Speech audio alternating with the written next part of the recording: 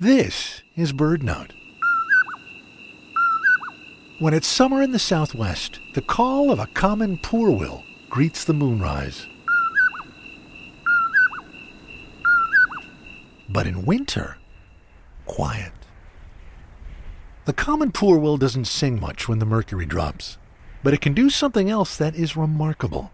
As the winter cold deepens, this petite member of the nightjar family can enter a hibernation-like state and stay like that for hours or even weeks. Scientists call it torpor. It happens when an animal slows its body functions to conserve energy and heat.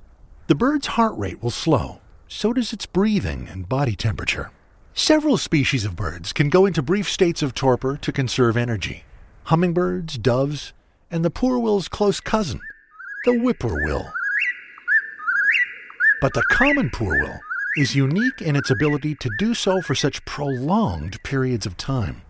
Scientists suspect there may have been an evolutionary advantage for the poorwill if it could stick out the winter instead of migrating. The poorwills that stay through the cold come out of their torpor as the temperature rises. The days lengthen, insects become abundant again, and the breeding season nears. And that is something to sing about.